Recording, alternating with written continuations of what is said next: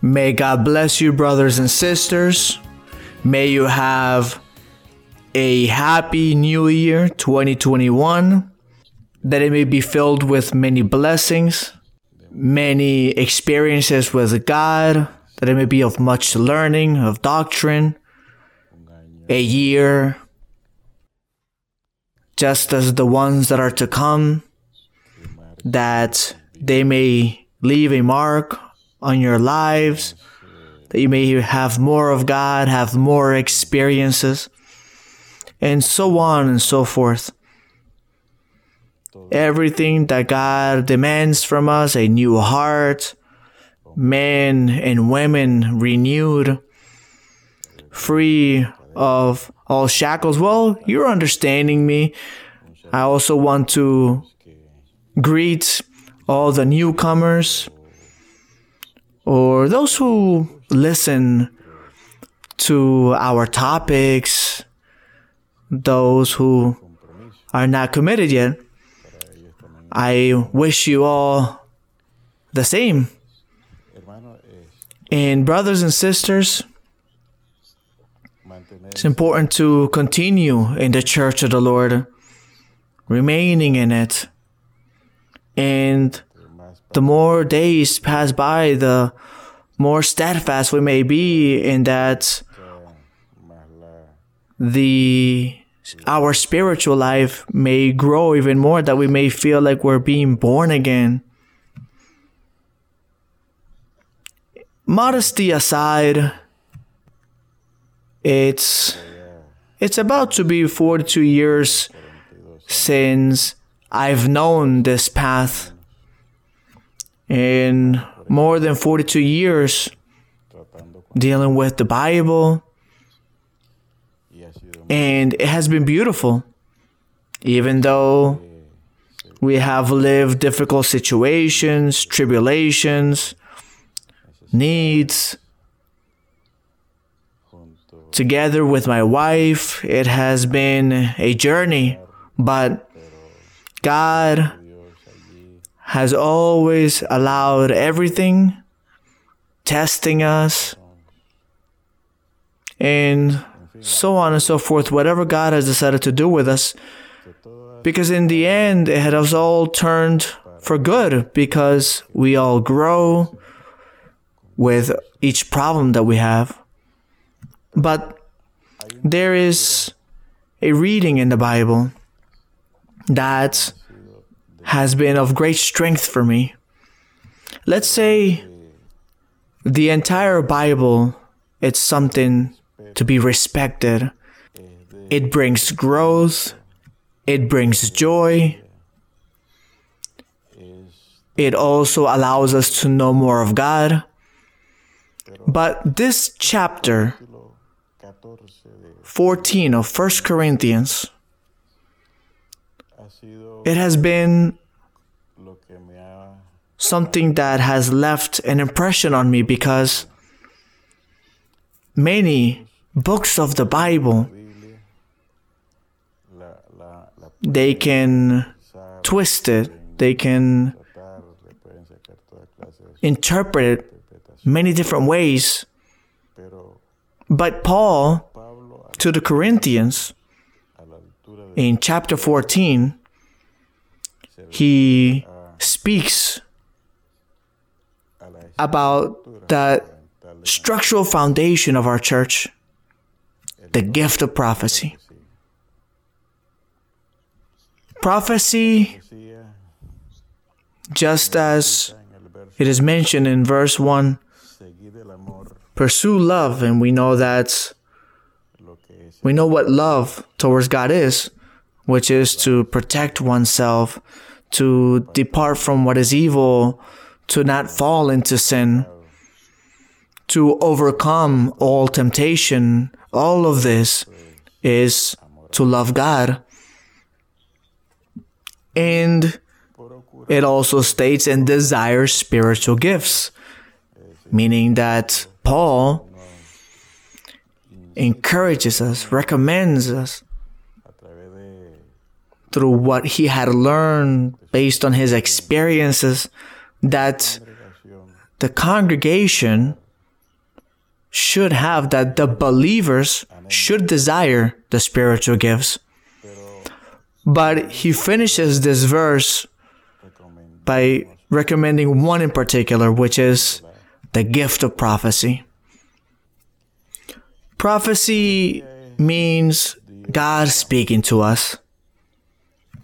A gift of the Holy Spirit that God gives His little ones, His believers, His children, so that through this gift, they may work for Him.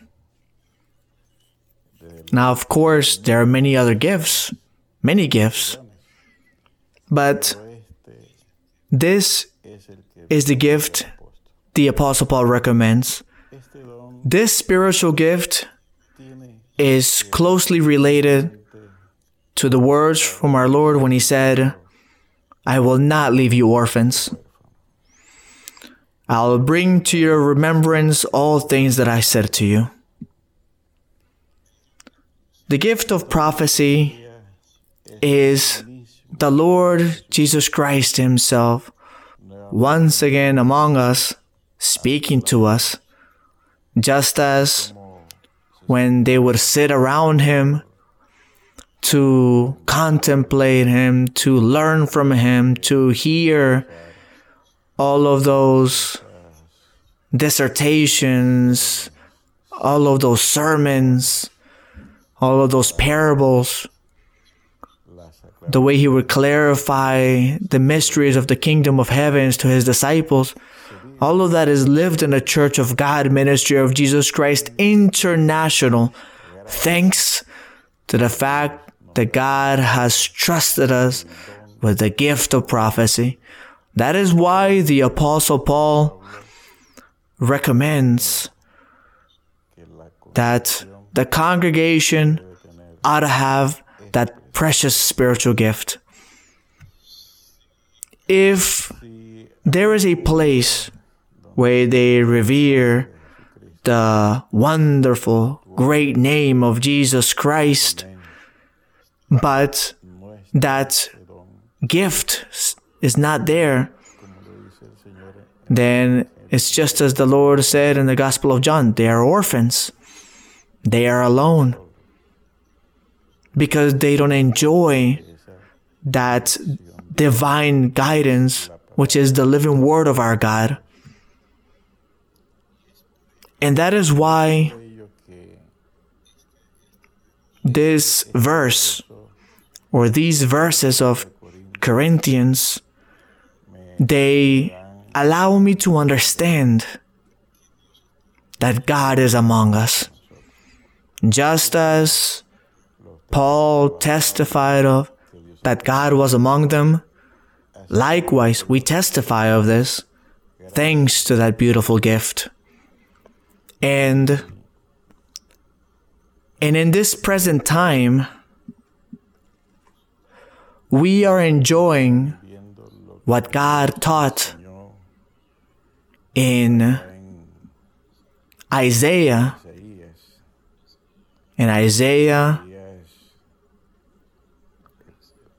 possibly chapter 54.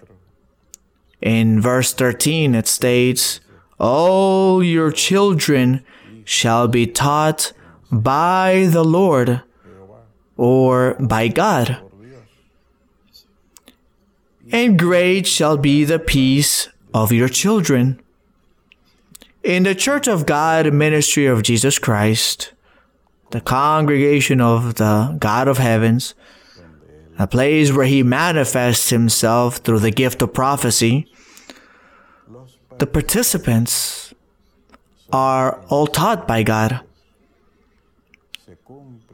Among these participants, or among that congregation under this name, Church of God Ministry of Jesus Christ International, this is lived. They are taught. They are instructed by the God of heavens. If Moses, who looked after a great number of people, and he asked, and God granted him 70 prophets. And one of those who were close to him, Joshua, said to him, "Forbid them, my Lord, because they begin to prophesy." Moses said to him, "Are you zealous for my sake? Oh, that all of them were prophets." But that was not destined for those generations, these manifestations of God, because Jesus Christ needed to come. He needed to come for his church. He had to come to save humanity. He had to die for the righteous and the unrighteous of all races, cultures, customs, because salvation was destined for the ancient people only, but that people failed him, so much so that they crucified the Lord, thinking that he was an imposter. But all of this was done for you who is listening to me and for this servant of yours. Therefore, in 1 Corinthians 14, when we reflect on this verse, I find in it that God is among us. It's like a car without gas, meaning our congregation has that essence, that oil, that living water, that manifestation of God. If we were temples without this manifestation, then we would be wasting our time. But God has fulfilled this great promise of allowing us to enjoy it, because this was promised many centuries ago. And the most recent one was Joel. And it shall come to pass in the last days, says God, that I will pour out my spirit on all flesh. Your sons and your daughters shall prophesy. And that is how Peter begins his speech, his first speech, the first speech to the church, which began with his fundamental spiritual gifts, God guiding the believers through the gift of prophecy. And when I refer to chapter 14, to verse number 23, 24, 25,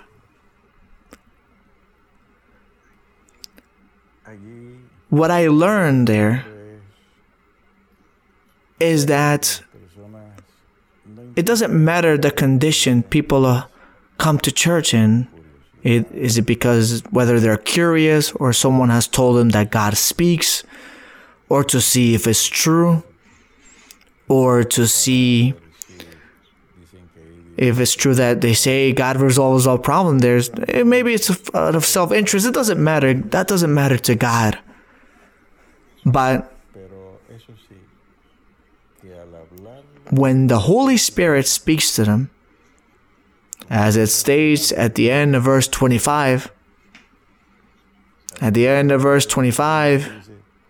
it states that after enjoying that first experience, having God speak to them, it states, and thus the secrets of his heart are revealed, and so falling down on his face, he will worship God and report that God is truly among you, meaning that the gift of prophecy is the irrefutable proof of the existence of the God of heavens. It makes sense for people to go to enchanters, sorcerers, wizards, witch doctors because they don't find God. They don't see an answer. Their beliefs are not enough, and they need to turn to supernatural forces that help them triumph in life, and they turn to the occult, to the things that are not of God.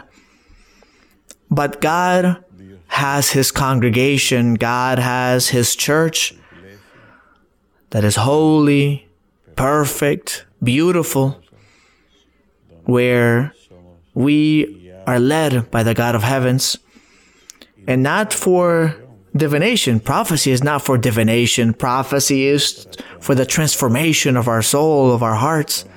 Therefore, those who attend is so that the Holy Spirit may flow within them like rivers of living water, so that,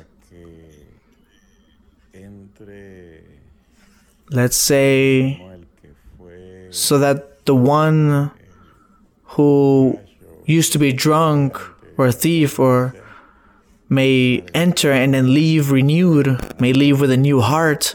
The one who was an adulterer, who was a sinner, the one who was like that may leave renewed, and that is where God glorifies Himself greatly by performing miracles, wonders, by pouring out His Holy Spirit. For example, yesterday I was watching the Bible study in Medellin, Colombia, that was streamed. All of those believers that were with one accord, paying attention, happy. If they needed to sing, they would sing. If they needed to read the Bible, they would read the Bible. They paid attention to the doctrine that was imparted by our sister Maria Luisa. And in the end, wonders, healings, miracles, pouring of the Holy Spirit.